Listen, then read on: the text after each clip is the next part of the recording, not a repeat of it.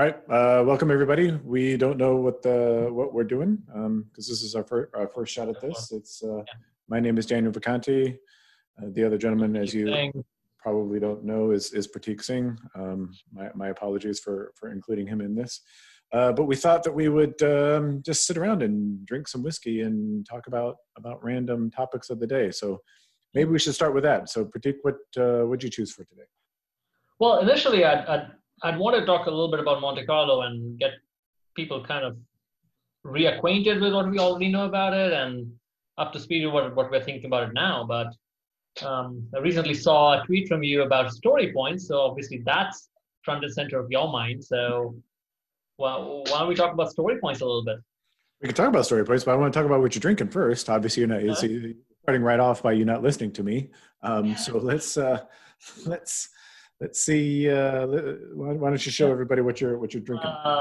So I'm having an Aberlour Abanad, which is Speyside sherry cask. It's cask strength of about 15. It's 59.9%. So I don't think I'm going to need more than a couple of those for tonight.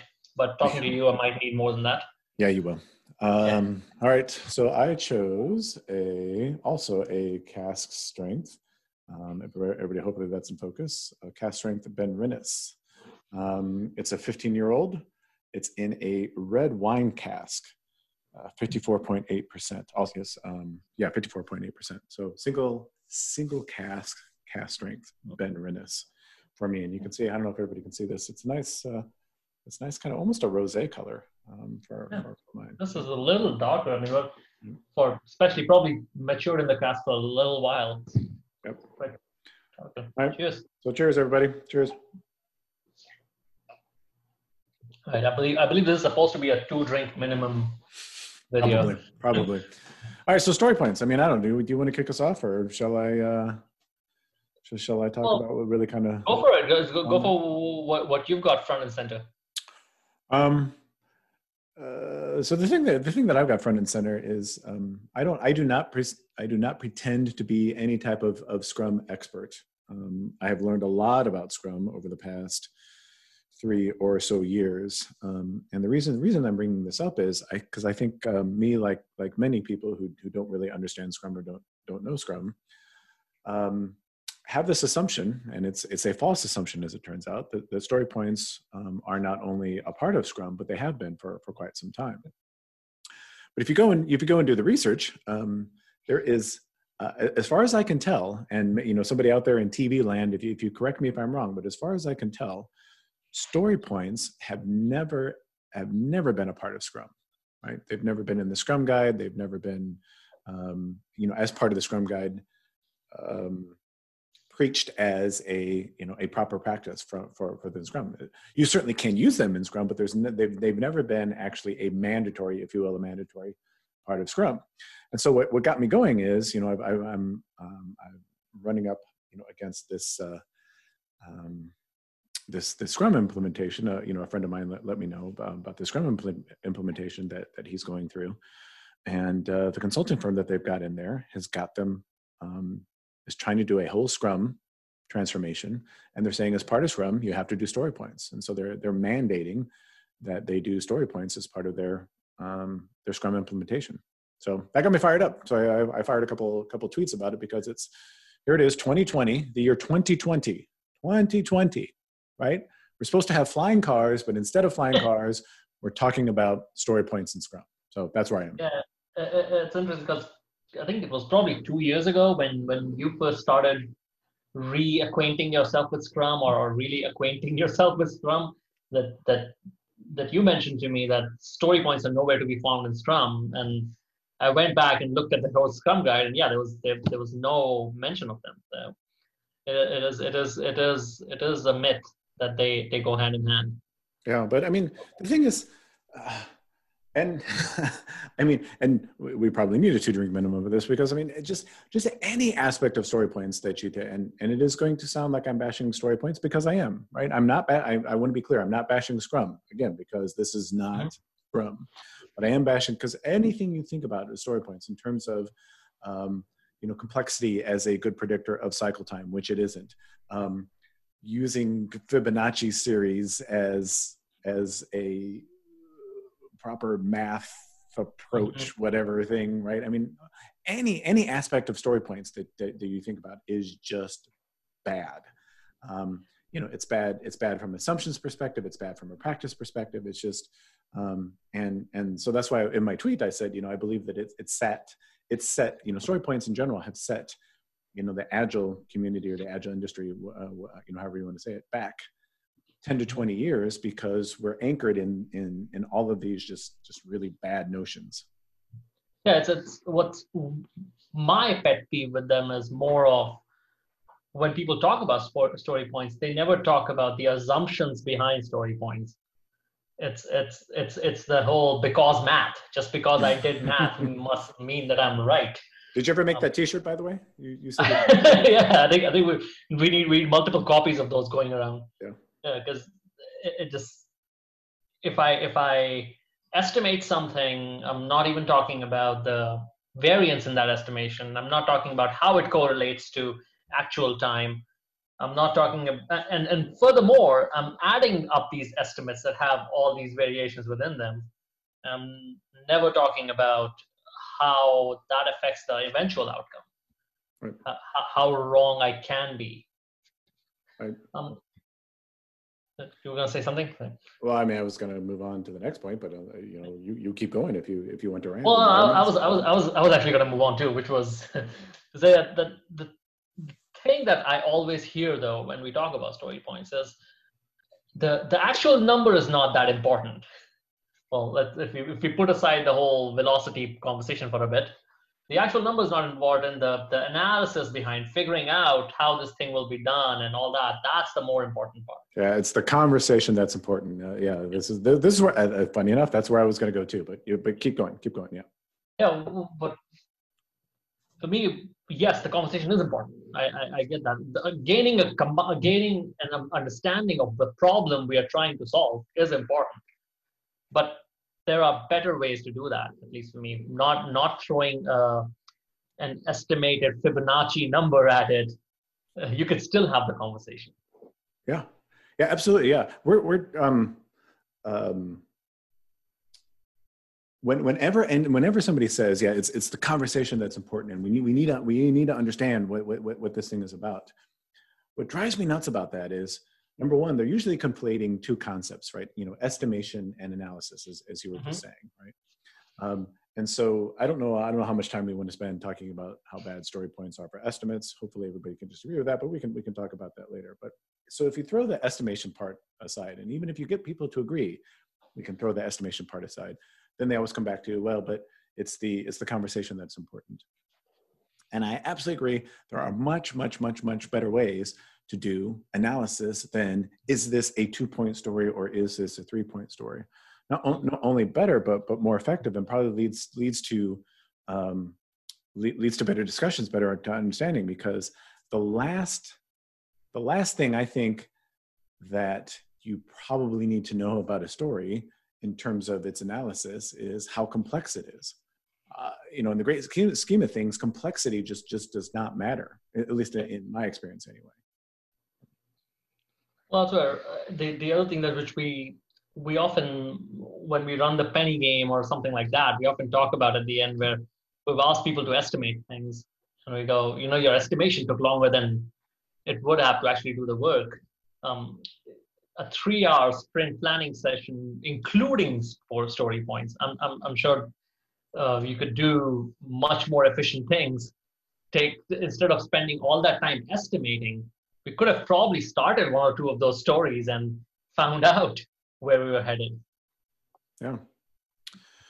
So I mean, maybe instead of focusing on the negative of don't do story points, which really everybody, if you're listening to this, you should not be doing story points. Maybe we should talk about some replacement strategies, if you will, for story points, because I think even more than that, even more than people not understanding story points, I think people don't have a good grasp of what that replacement should be.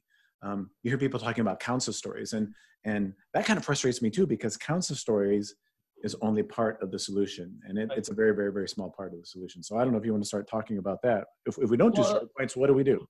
yeah, it was interesting. Like when you fired off that tweet, there were at least 3 or 4 responses there going, okay, what's the alternative then? And it's a completely fair question. What is the alternative?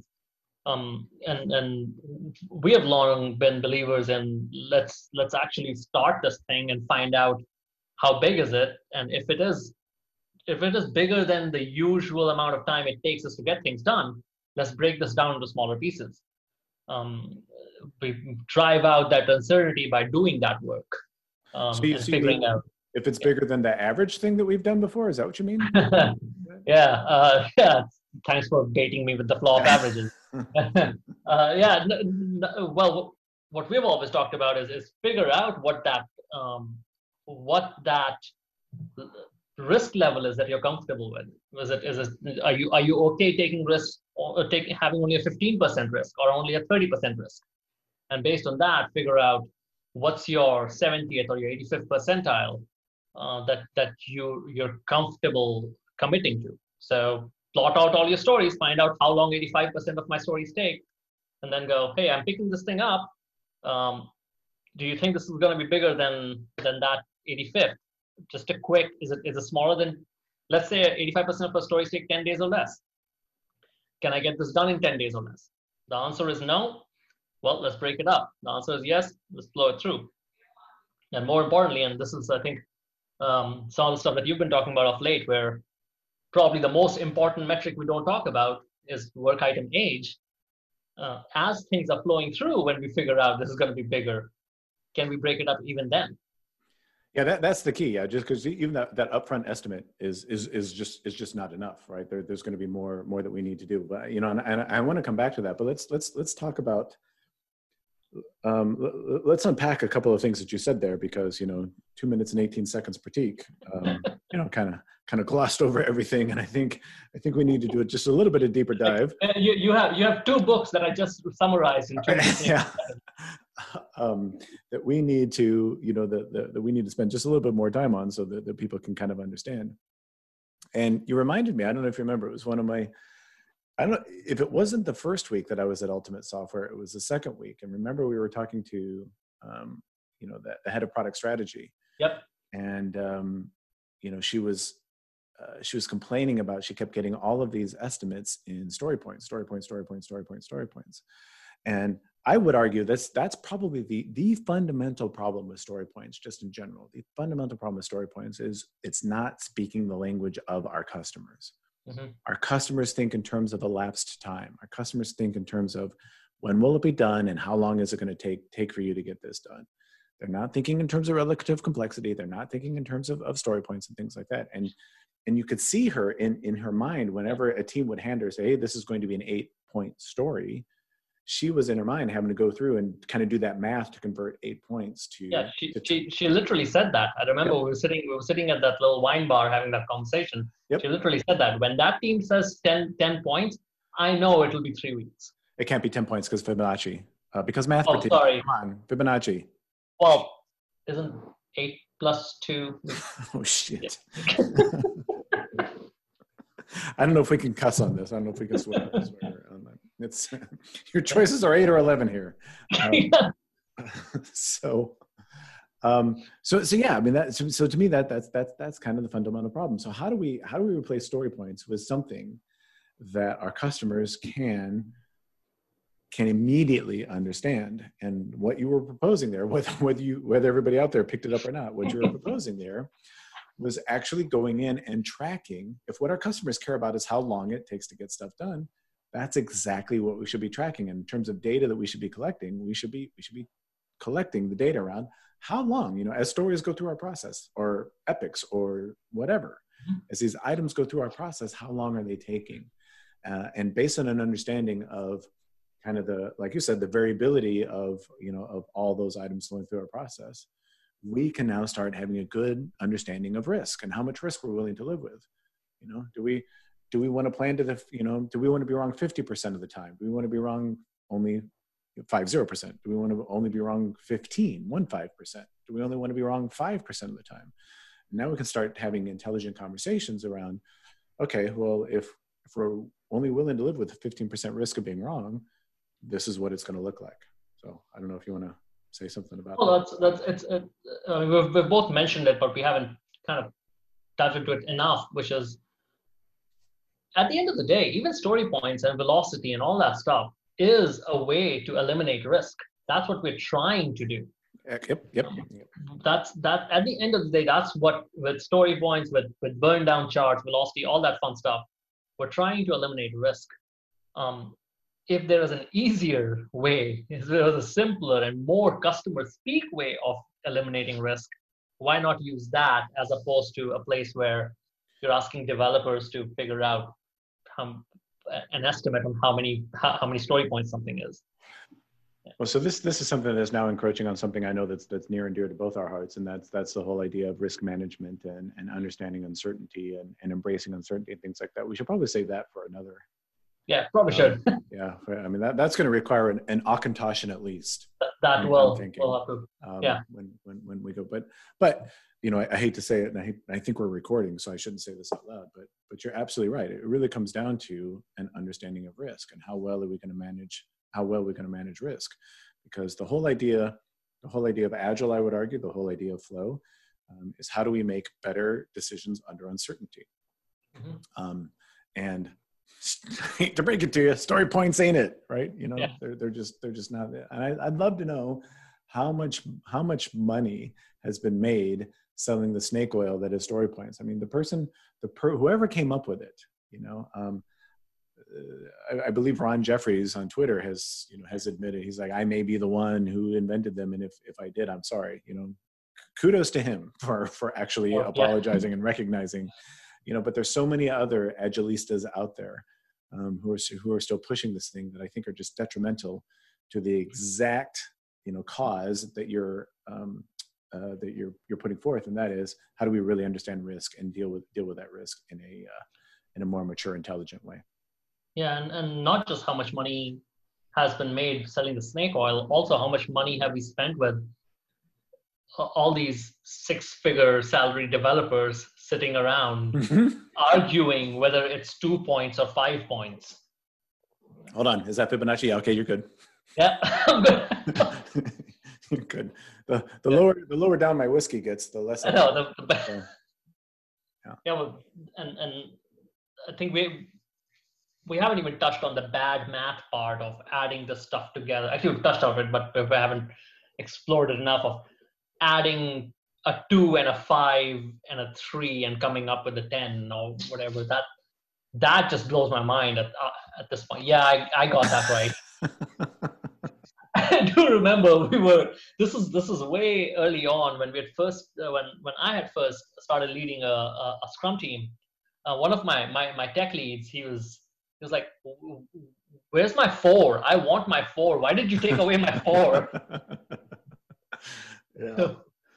I agree. I know. Do you want to pontificate on like cardinal and ordinal numbers and all that? Yeah.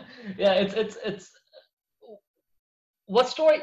If we're talking about relative complexity, think about it as, to me, like think about 1, 3, and 5 or whatever as small, medium, and large. Let's forget numbers. Let's just essentially small, medium, and large.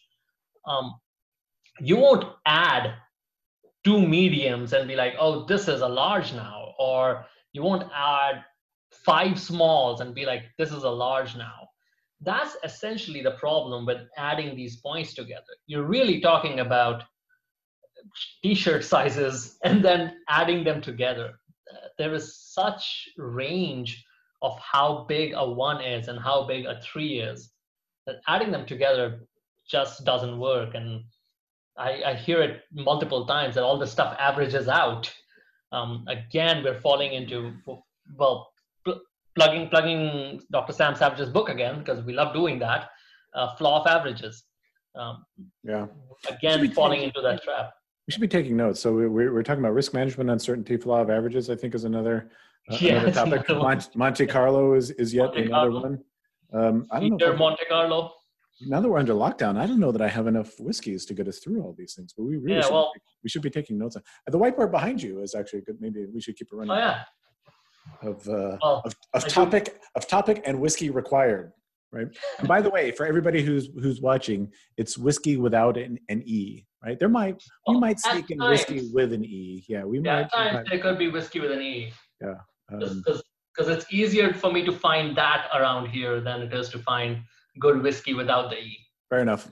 Yeah. But as Pratik is writing, kind of following on the bad math, or if you're in the UK, bad maths, that is story points. The other big problem with a 1 versus a 2 versus a 5 versus a and let's not even talk about how the Fibonacci sequence just like kind of goes away after, what is it, after 21 or something 20? like that? I don't know, whatever it is, right? And all of a sudden it's like, a million, right? We gave up 100 now. we give up, yeah. All right, so forgetting all that, the biggest thing, and this is maybe the elephant in the room, and of course this is where our flow bias is going to show through, is the biggest thing that determines complexity, whether it's a 1 or a 2 or a 3, whatever, is not the story itself, but it's how many other things you're trying to work on while you're trying to work on that one. That one might look really, really easy, but if you're trying to work on 20 other things while you're working on that one thing, all of a sudden that 1 point story becomes really, really hard, really, really complex, takes a really long time. And that's the bigger determinant of how long something's going to take, or our estimate. It's not what we think the complexity is up front. It's how many other things we're working on at the same time. So I'm hearing Little's Law for the future. Well, yeah, that's another one, Little's Law. So we have Monte Carlo, risk management, Little's Law. I thought there was one more, wasn't there? We'll have to go check the tape. I think there was one. We'll check the tape. Yeah. I'm pretty sure there was. We're not recording this for anyone else. We're recording this for us to go back. For posterity. Yeah. I'm pretty sure there was one more, but whatever. So anyway, okay. So going back to the point that you made is, let's talk about going back to replacements. And the thing you mentioned was age, and so I don't know if you can touch a little bit more on. We've got this upfront estimate. We think, 85% of our stories in the past took 8 days or less to complete. And this item that's coming in, we think it's probably going to take within that range, within that 1 to 8 day range. Does that mean we're done? That we just pull it in, we start working on it, and that's it? Are we done? No, and that's where as we were talking about earlier, the work item age comes into play, where sure, we said this was going to be 10 days, but as a developer went in, started coding, started looking around, said, yeah, I know I said 10 days, but these 2 ACs, I can probably get them done in 2. But this third one, that's where most of that 10 days is. At that point, I think it's imperative. It's for the sanctity of the system. It's necessary that we raise our hand and go, let's split this into 2 things. I'm going to get these 2 done, move it along, and then we're going to, as a team, pull in the other story, which has a third AC, and work it through. Seen this so many times, but there was actually, you mentioned 8 days as an example there. They're literally, I'm looking at a story for a team that does things in 8 days or less. They had 3 ACs in it. The third one was some UI funky magic thing, and that's exactly what happened. They got done with the first 2 within a day, but the third one took them 14 days to figure out. By the way, if anybody, I don't know if Pratik said it, when we say ACs, we're talking about acceptance criteria. Just for the record. Well, yeah, absolutely. And this is that concept of, and I think what we're hitting on is yet another problem with story points is a lot of people, they'll do their planning poker or whatever up front, and they'll say, okay, this is everything that fits in the sprint. Okay, go, right? And what they don't understand, and again, this is really kind of from a flow perspective, is your job isn't finished at that point. It's just beginning, right? It has just started. And once we work on that story, the second that we see, like you said, maybe one AC is out of whack, or maybe we crack the story open and this thing is much harder than we thought it was, whatever. The second that we get that more information, we are required as a team to get together and talk about, okay, we've got this new information. what do we need to do? Do we need to break it up? You know, do we need to split it? Do we need to split out that one AC into a different story? Do we need to swarm or mob on it? Do we need to maybe kick it out of the process because, well, we thought it was this thing, but it looks like it's this other thing, and that's probably not what we want to be working on right now. So let's kick it out and let's work something else in. And I think that's where so many teams get into trouble is they think, well, we've done this upfront estimation, we've done this upfront analysis. Well, that means we have to work on it. It has to move through the system just like that intact. And there's some form of sunk cost fallacy happening there when we've spent the effort doing this, so we should keep it this way. Is that kind of interesting? You mentioned the new information piece, and we'll probably talk about this when we talk about Monte Carlo a little bit more. Is you're absolutely right. When we get new information, which a developer opening up a story and finding out this landmine is new information, we should be reacting to it. It's how the National Weather Service forecast hurricanes. It's how right now governments are reacting to new data from testing and whatever numbers are coming at them from the COVID crisis. We should be doing the same thing on a daily basis. As this thing is aging, as we're finding out more about it, we should be reacting to it. Yeah, and absolutely. And this is getting to the whole concept of continuous forecasting. And this is, to me, this is the primary reason why, looping us right back around to something we said right at the beginning, the primary reason why just even counts of stories is not good enough. Sure, yes, we can track that we did 5 stories last sprint, or 6 stories 2 sprints before, or 10 stories 3 sprints before, whatever. Yes, we could track those counts, but that is very, very, very limited information. It's partial information, and the much, much, much better information is, as we are working on it just in time, we need to constantly be comparing that age, as you said, constantly comparing that age to how long it's taken us to complete stories in the past, regardless how many things we got done, right? If 85% of the time it took us 8 days to get stories done, and this one looks like it's going to be, it's up around 6 or 7 or even over 8 days, we need to do something about it. And counts of stories ain't going to help us with that, right? We need other information to be able to process that action. Yeah, you're hit about something else that's hidden in the little slaw thing too, because you were talking about WIP earlier and how that's a great determinant of how long things will take. You could have a limited WIP system, but if those things just keep aging, you are going to be very unpredictable. Yep. So even whether you're doing story points, or you're doing counts of stories, or you're just limited with flow system, you still need to pay attention to that age. Yeah, I'm potentially smelling another topic here, but absolutely. I mean, so many people think, especially when we talk about Kanban, because it probably sounds like Pratik and I, for everybody out there, Pratik and I are advocating, we're just advocating for Kanban, and that's kind of true, but it's kind of not. What we're really advocating for is just kind of basic flow principles, that I think that's the thing that I think that people need to understand. A lot of people think, well, with Kanban, as long as you limit work in progress, that fixes everything. And that's just not true, right? Again, that's just the start. And it, generally speaking, usually isn't a very good start. I don't know, we can't get into it now, but again, that's something you should talk about, is how your philosophy has evolved over time in terms of limiting work in progress. But limiting work in progress is just a thing. If we're not managing that aging, if we're not actively managing those items as they're flowing through process, you limit work in progress all you want, you're not going to get predictability.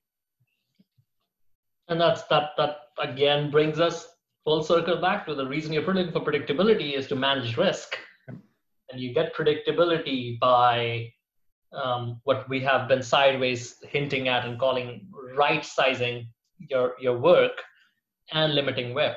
Those are the things that generate predictability in the system. And that's the one, if I am to give story points credit on anything, the one credit I will give story points would be, it got teams into the habit of saying, we are going to limit the amount of stuff we're going to pull into this sprint or this iteration. It was a sideways method of limiting whip at the sprint level, and if teams have seen gains from that, great. I mean, I think that's one thing I'll give StoryPoints credit, is it got people into the habit of limiting the amount of stuff you work on. Yeah. Unfortunately, like I said, it brought all these other bad habits too, as well as we got to the end of the sprint and we got work done on the story. The story's not done. So what we're going to do is we're going to artificially split the story so that we can get credit for the points that we got done toward our velocity and things like that. Yeah, that's the one thing we didn't even talk about, which was all the dogma around story points, which is, it's amazing. I visit on Reddit. I go to the Agile Reddit every once in a while, and half the questions are, do you assign points to bugs? What do you do with a story that's unfinished at the end of a sprint? How do you account for points for that? It's all about how do you deal with points, story points for these random situations that happen every day. And so the dogma around this kind of is as bad as the math around it is. Yeah, we should have that's what this should debate have been around. Which is worse, the dogma or the math? Right? I don't know. I really don't know. But so I don't know about you. I don't think you've been drinking as fast as I have. I haven't. I'm actually empty. So I don't know. I kind of feel like we've maybe, I don't know if you can say it. We've beat this dead horse. Can you say that anymore? I don't know. We've emptied this well. We've should we say the Canadian expression? I don't think so. So I don't know. Do you have anything else to add? No, I can certainly pour myself another one, but I can definitely do that as well. But again, as I said, we don't need to beat this dead horse. All right. So I guess to sum up, story points bad. Replace it with not only counts of stories. That's certainly a good place to start. But more importantly, I think, than counts of stories is just track how long it takes you to get your story or your items, just any items. I don't want to keep saying stories, but just any item that's flowing through your process. Track how long it takes, have an understanding, that whole kind of spectrum of understanding of how long it takes you to get items finished. And then constantly be comparing the age of items in progress against how long it has taken us to complete stuff in the past. And when you get information that stuff isn't flowing the way that it should be, take action, right? Let's break it up. Let's swarm on it. Let's mob it. Let's kick it out of the process. Let's do whatever we can to make sure that items are flowing through as predictable as possible. So I'll let you have the last word before we sign off, Pratik, if there's anything that you want to add. Yeah, no, I'm actually gonna echo what you just said and use your words to say it's not like you become predictable, it's that you do predictability. Yeah. So doing this stuff on a daily basis, sizing things and watching flow, limiting whip, all that stuff. Right. Yeah. Actually, that one I gotta give credit where credit is due. That's a shout out to my good friend Bennett Ballett, who came up with that. He talked about how predictability is a verb, right? You nice. Actually you have to do it. It's like Nike, just do it. So cheers to you, Bennett. Thanks for that. And I guess that's it. I don't know. Went well for our first one. And we'll choose one of those topics behind you there, Pratik, for our next one, probably next week. And do we invite questions? We should invite some questions. We should. We definitely should. Yeah, we should hit us up on Twitter. And we should talk about what's on deck. I've got this nice sherry cask Auchentoshan, 19-year-old Auchentoshan. Nice. Yeah. I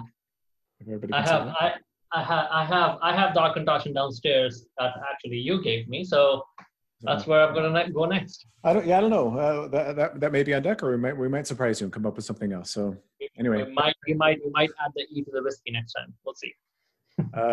So thanks to everybody for letting us babble and listening to us babble for the past 45 minutes or so. Hope you've enjoyed it, and we'll see you next time on whatever the hell the name of this thing is, if we come up with a name. So whiskey and something. Whiskey and something. As good as any. All right. Good night, everybody.